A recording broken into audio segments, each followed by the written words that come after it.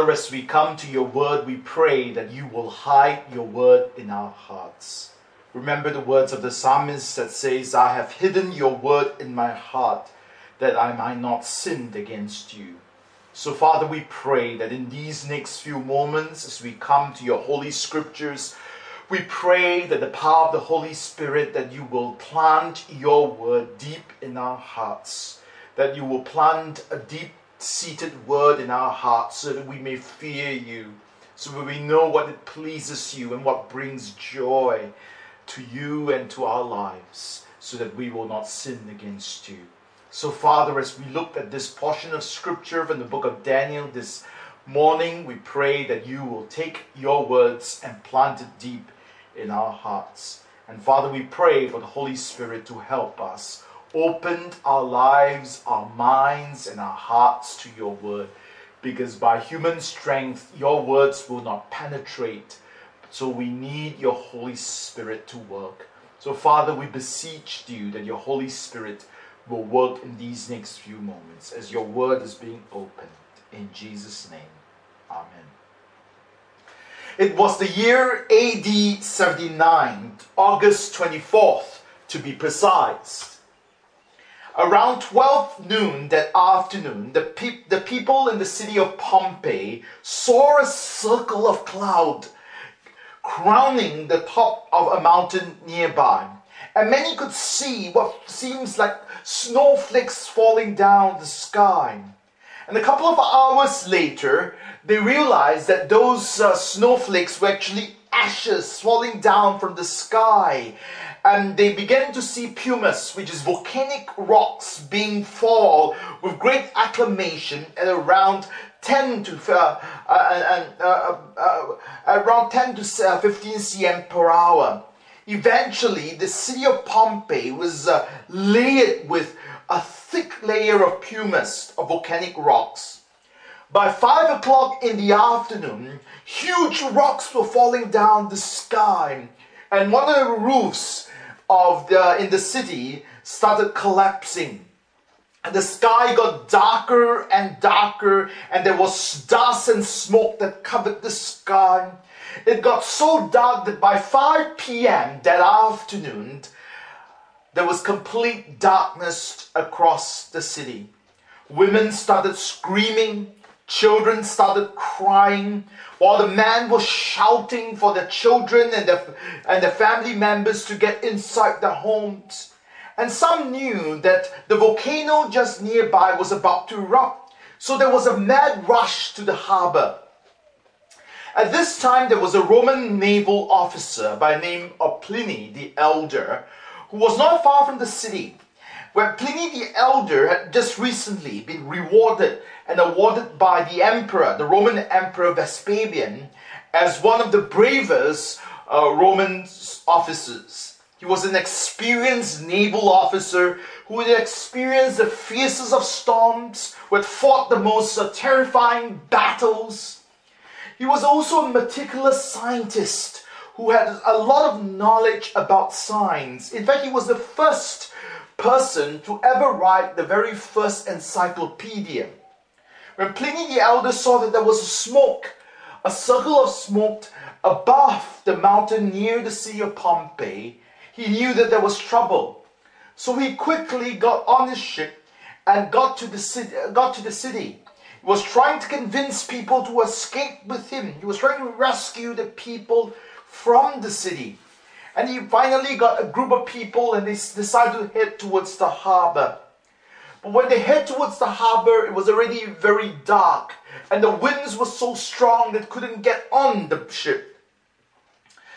And during this time, there were flames and smelled of sulfur everywhere. And while Pliny the Elder was trying to figure out what to do, while he was standing between two slaves, he suddenly collapsed because there was a dense fume, a poisonous gas coming from the eruption of the volcano nearby that was suffocating him. And so he collapsed and fell. Daylight finally returned on the 26th, 2 days later. But by this time, Pliny the Elder was already dead, buried under a layer of ashes.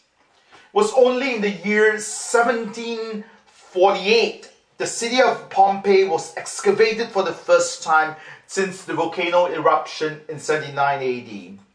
And underneath the layer of dust and debris, the city of Pompeii was very much intact.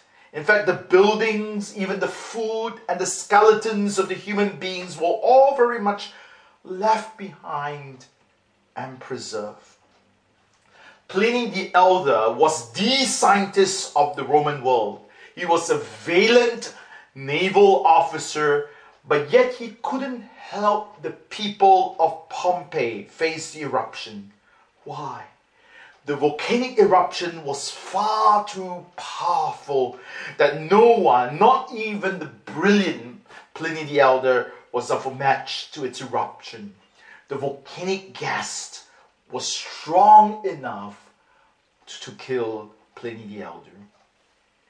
In life, there are circumstances and situations so formidable, so powerful, that sometimes even the most spiritually valiant giant, spiritual giant, can be defeated.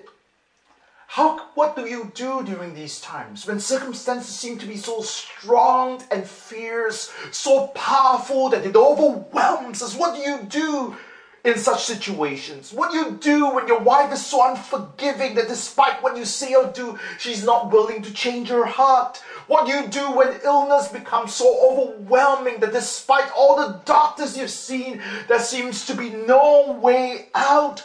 What do you do when prayer seems like a fading flower in the midst of a thriving storm that's about to uproot everything in your life? What do you do when you face such a volcanic eruption that not even the most valiant soldier could rescue you? This is what Daniel chapter 11 verses 36 to chapter 12 verse 4 is about. Daniel 11 and chapter 11 and 12 are perhaps the most difficult chapters in the Bible. Firstly, the text itself is very, very long. And there are lots and lots of details. And it's easy to get lost in these verses, trying to figure out all the details. And secondly, these verses are highly, highly debated. You will hear all kinds of teachings on these two chapters. So what is Daniel chapter 11 and 12 about? Daniel 11 begins with the final vision of Daniel. Just like in Daniel chapters 2, 7, and 8, God shows Daniel that there are 4 successive kingdoms coming on the scene. Most scholars are in agreement of the identity of the first 3 kingdoms. They are Babylon, followed by the Persians, followed by Greece. It's the last kingdom, the 4th kingdom, that's of dispute. And many people have written variously about this last kingdom. Those who belong to what's called the dispensational camp often see the last kingdom as the kingdom of the Antichrist at the second coming of Jesus. I am not a dispensationalist, and I have problems with such a view, because if you were to interpret the last kingdom as the Antichrist, and so that means that the 4th kingdom in chapters 2, 7, and 8 should be the Antichrist. That becomes a little bit of difficulty contextually, because contextually such a reading will not work. Moreover, we are told in chapter 11 that the kingdoms follow one after another. There is no break in the sequence of the kingdoms. So if we really think of the first 3 kingdoms as the kingdom of Babylon, Persia, and Greece, then the next to come in line should be the kingdom of the Romans. The Bible doesn't say, or doesn't even hint, that you have to wait a few thousand years between the 3rd kingdom and the 4th kingdom. So how can it be the Antichrist that you have to wait a few thousand years from the kingdom of Greece to the Antichrist? At least the Bible does not indicate any of waiting between the 3rd and 4th kingdoms. So textually, I don't think it works. So most of us who are not dispensational often see the fourth kingdom as either the kingdom of Greece or the kingdom of Rome. And I think the kingdom of Rome fits it a little bit nicer because of the details that we're about to describe. So this makes sense because the fourth kingdom in chapters 2, 7, and 8 have all referred to the kingdom of Rome. So it's more natural to read the fourth kingdom as the kingdom of Rome. Also, the description of the fourth kingdom best described here in verses 36 to 45 best fit the historical uprising of Rome. My goal in this sermon is to look at this fourth kingdom from Daniel chapter 11 verses 36 to 45 and compare it with God's kingdom that's about to come. I want to look at two aspects about this fourth kingdom. So I want to look firstly at the characteristics of this fourth kingdom. Let's look at verse 36. The king will do as he pleases, describing the king of the fourth kingdom. The king will do as he pleases. He will exalt and magnify himself above every god and will say unheard of things against the God of gods. He will be successful until the time of wrath is completed. For what has been determined must take place.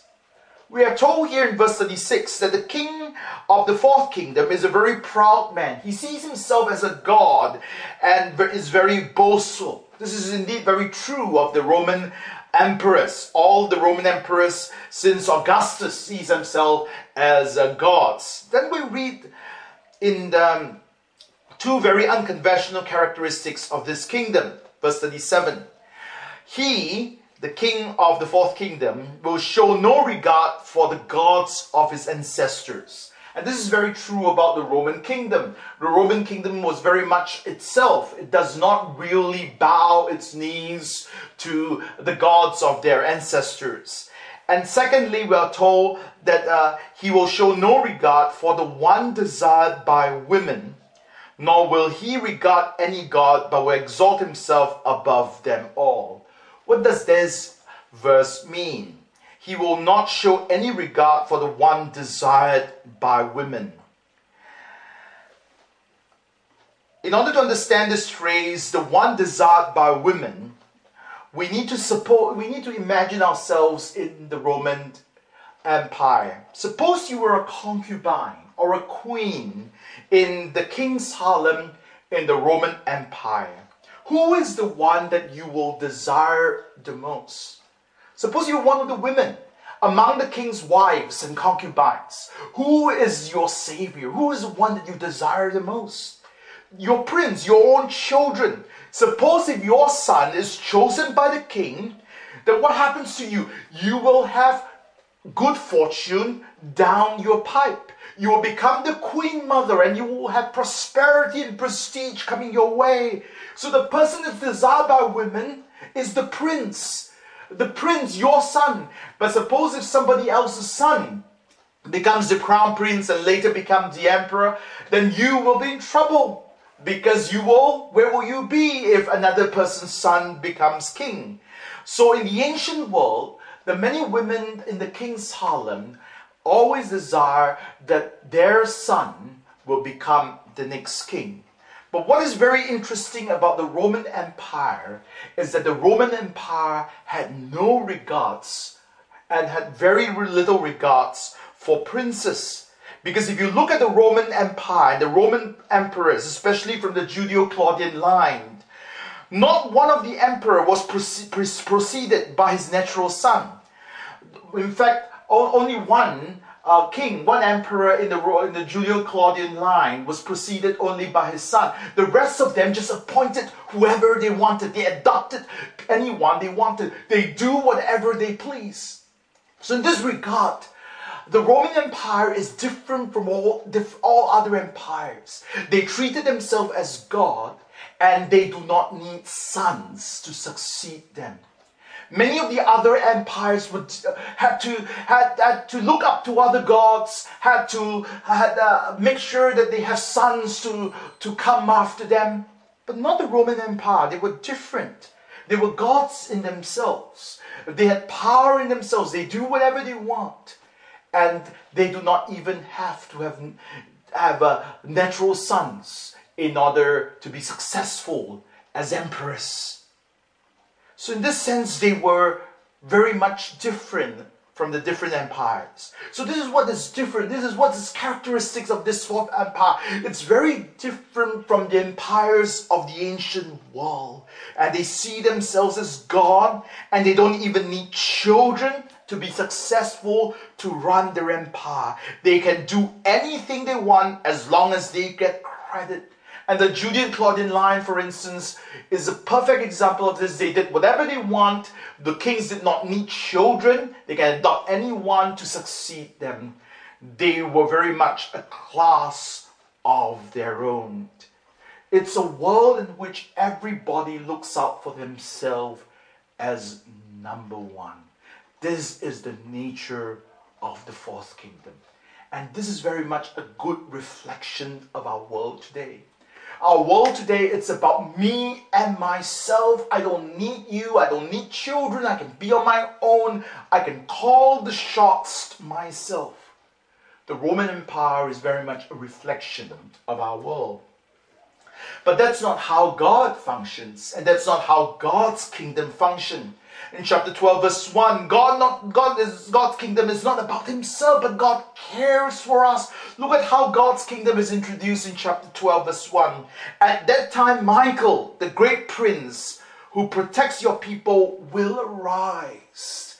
God's kingdom is different. When God sees that his people were in danger, he sends his angel Michael to stand up, to arise and protect his people. God's kingdom is not just about himself, but God steps up even for the weak and for each one of us. Many times all we think about in our own little kingdoms is myself and how I profit and how I will survive and thrive. But God comes into our little kingdoms and challenges us. Maybe that's not what it's all about. There is a true story about a man and his wife. They were looking for a property to buy. Finally, they saw a piece of property. In fact, this is a true story. They found a piece of property to buy, and they really loved the house. The house actually overlooks a cliff.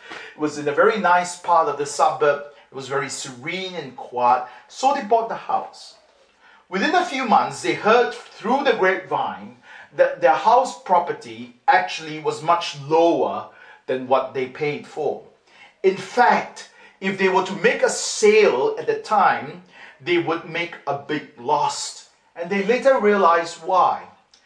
Over the years, many depressed people will often come by their house because the house was facing a cliff. And many depressed people will jump down the cliff. And because of all these atrocities of people jumping down the cliff, the property value actually was very low. So when the man and his wife felt and realized that, they felt that they were duped and cheated. And they felt very bad for themselves. Oh no, we bought a house, it's overpriced. But it was later then they thought to themselves, and they think to themselves, why do we feel cheated? We only feel cheated if the purpose of our house is to serve us and our selfish needs and our financial security, our financial prosperity. If the house is just to serve us and our financial prosperity, of course we will feel cheated. But God did not give us this house so that we can elevate ourselves and our financial status and our financial equity. But God gave us this house so that we can turn it into ministry for the weak and for the poor. Since they knew that many people come by their house to jump off the cliff, what this couple in fact did was that they posted a sign just outside their gate that says, life is precious. There is always a way out. Why don't you come in to have coffee with us? So they turn their house into a ministry for people who come desperate and about to jump down the cliff. But when they read a sign like that, come in and have coffee with us, was a way to show these depressed people that there is someone who will stand up for them and willing to talk to them. The world is very much like this fourth kingdom. Selfish, looking out for themselves, trying to be independent. I don't even need children to be successful, as the Roman Empire would boast. But not God's kingdom. God's kingdom but standing up even for the lonely. Secondly, I want to examine not only the characteristic of this fourth kingdom, but I want to look at the secret weapons of this fourth kingdom. Because this fourth kingdom is unlike the other three kingdoms that Daniel has just described. This fourth kingdom had two secret arsenals, two secret weapons, and this will make them great and powerful and evil. What are these two weapons? Let's look at verse 38. Instead of them, he will honor a god of fortresses, a god known to his ancestors. He will honor with gold and silver and precious stones and costly gifts. He will attack the mightiest fortresses with the help of foreign gods and is greatly honored and will greatly honor those who acknowledged him. The very first arsenal of this fourth kingdom that makes it so powerful is that it has a new God. Its God is not the God of their ancestors, but it's the God of the fortresses, the God of war. This fits the Roman Empire perfectly. What distinguishes the Roman Empire is that it was a nation, it was an empire of war. The Roman Empire was so powerful because it excelled in warfare. One of the ways in which it excels in warfare was building highways and roads. Many of the ancient empires failed because they were trying to govern a huge piece of empire, but they couldn't get to different places in their empire in time when there was a rebellion. And the Roman Empire knew this well and knew that they need to get to every edge of the empire as quickly as possible. So if there is a rebellion, they could quench it. So what did they do? They designed highways and roads. There were 372 roads and 29 highways that emerged out of the city of Rome, so that the Romans could get to every aspect of their empire very quickly through these highways and roads. And so they were great at warfare. They could march out very quickly. If there is a rebellion, they could march out very quickly in droves and quickly quench any rebellion. And one of the other things in which the Roman Empire was great at warfare is that they were great at inventing weaponry that's never been heard of. They were great in inventing weapons such as the pilum, the plumbata, is another weaponry being designed by the Romans. And the Romans were also very great at surgery of soldiers that were wounded in battle. Instead of letting them die on the battlefront or carrying them back to the city to be nursed, they were great in nursing the wounded soldiers right at the battlefield so that they could recover quicker. They were great in warfare. And here the Bible describes them beautifully. They were people who looked to a new God, the God of fortresses, the God of warfare. And this is one of the secret weapons. But they have a second arsenal that the Romans had. What is it? Verse 39. He will make them rulers over many people and will distribute the land at the price. The Roman Empire developed what is often called the patron-client system. The Roman Empire had learned from previous empires that not everyone that they have conquered will remain loyal to them. The previous empires all know this lesson. Once you have conquered a piece of land, it doesn't mean that the people of the land will be loyal to you 10 years down the road. So how do you get the people in the land to be loyal to you? The Romans invented what is called a client patronage system. And what is that about? Verse 39 actually tells us. He makes rulers over many people and distribute land at a price. What the Romans did was that they would parcel out different parts of the empire to local rulers. For instance, one of the clients of the Roman Empire was King Herod. King Herod was the guy who wanted to kill baby Jesus when Jesus was born. Herod was in fact a client of the Roman Empire. He was to work for the Roman Empire, and he got the prestige of being king over Judea. But in return, being a client of the Roman Empire, he had to help Rome build loyalty of the people towards Rome. So one of the great things that King Herod did, what did he do? He began to build a lot of Roman architecture to remind the people that they need to be loyal to Rome, and he helped Rome collect taxation from the people. In return, Rome gave him land to rule, just like verse 39 says. He gave them land, make them rulers, and distribute land to them at a price. So Rome was very clever. It has this great arsenal to not only get people to defeat their enemies, but also to get their enemies to be subjected to them with loyalty.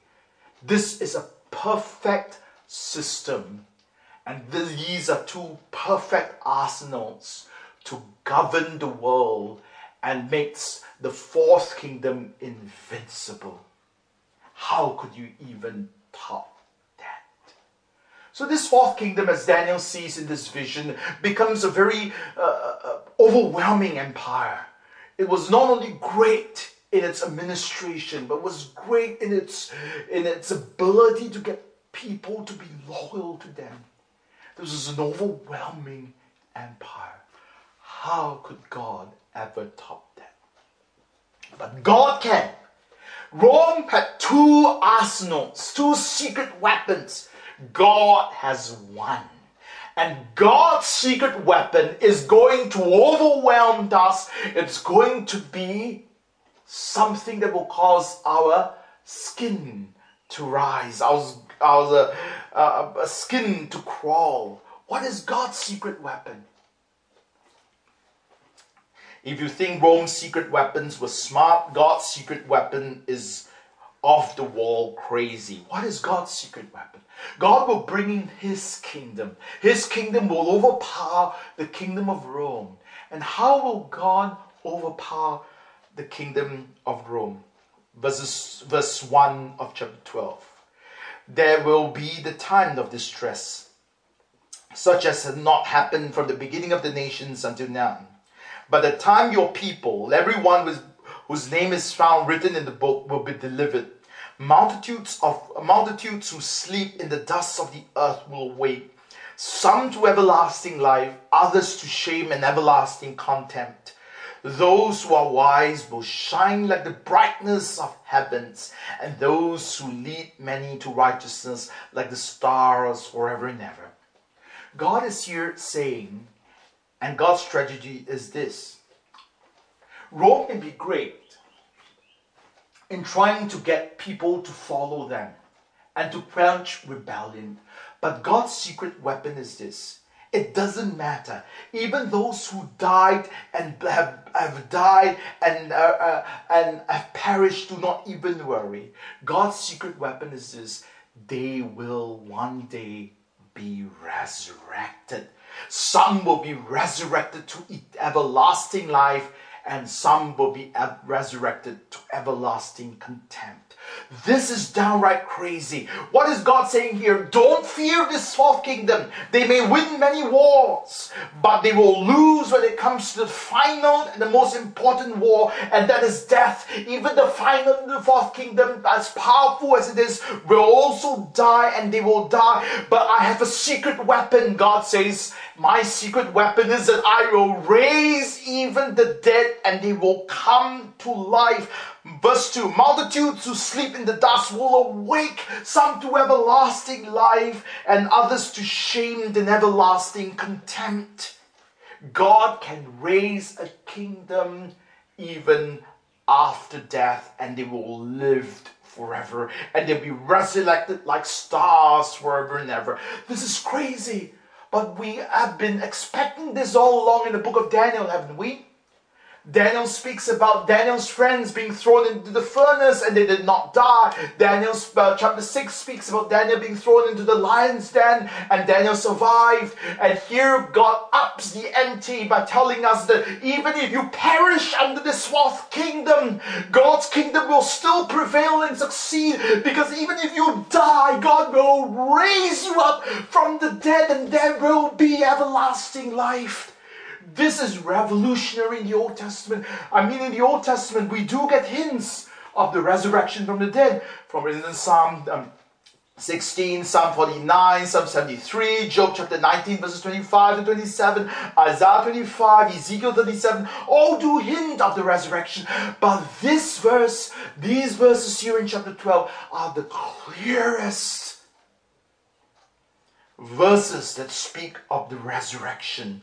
And no other verse in the Old Testament speaks as clearly about the resurrection of the dead than this. What does this mean to us? 3 take-home points.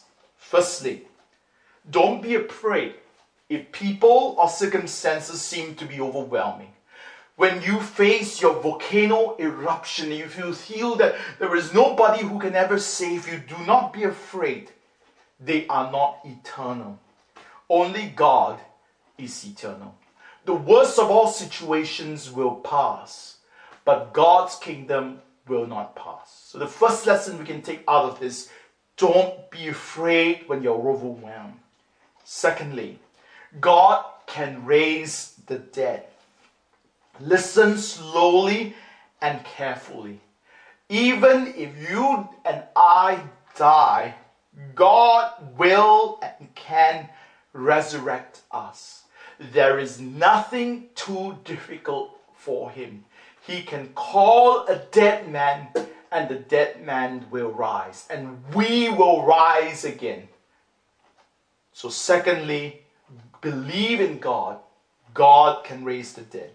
Thirdly, we shouldn't be afraid of death when we have Jesus on our side.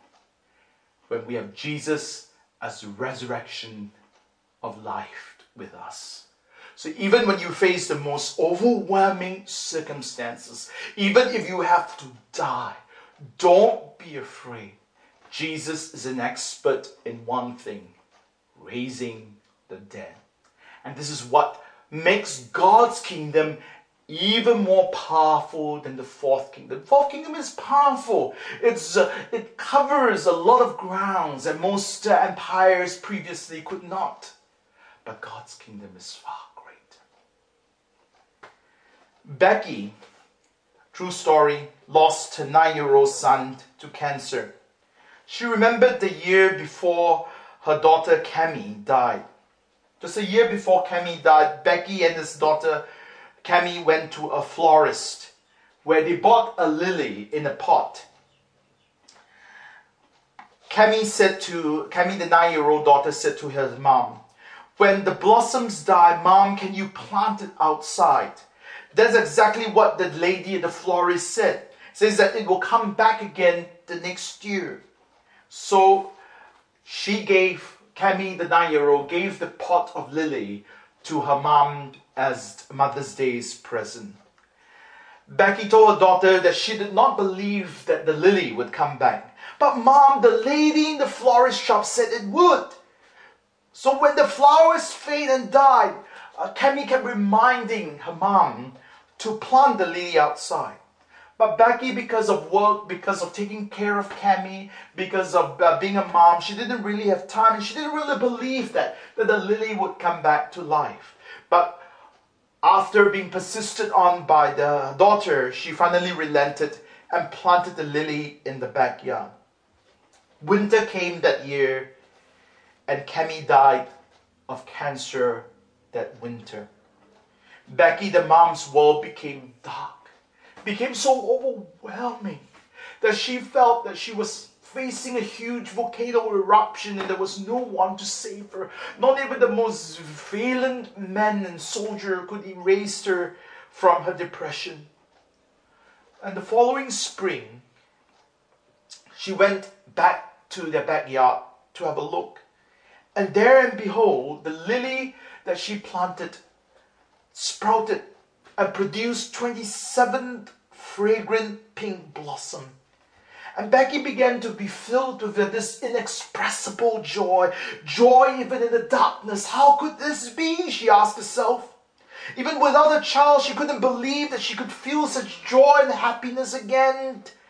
And what a beautiful gift that Kemi, her daughter, a 9-year-old daughter, an innocent child, had given her.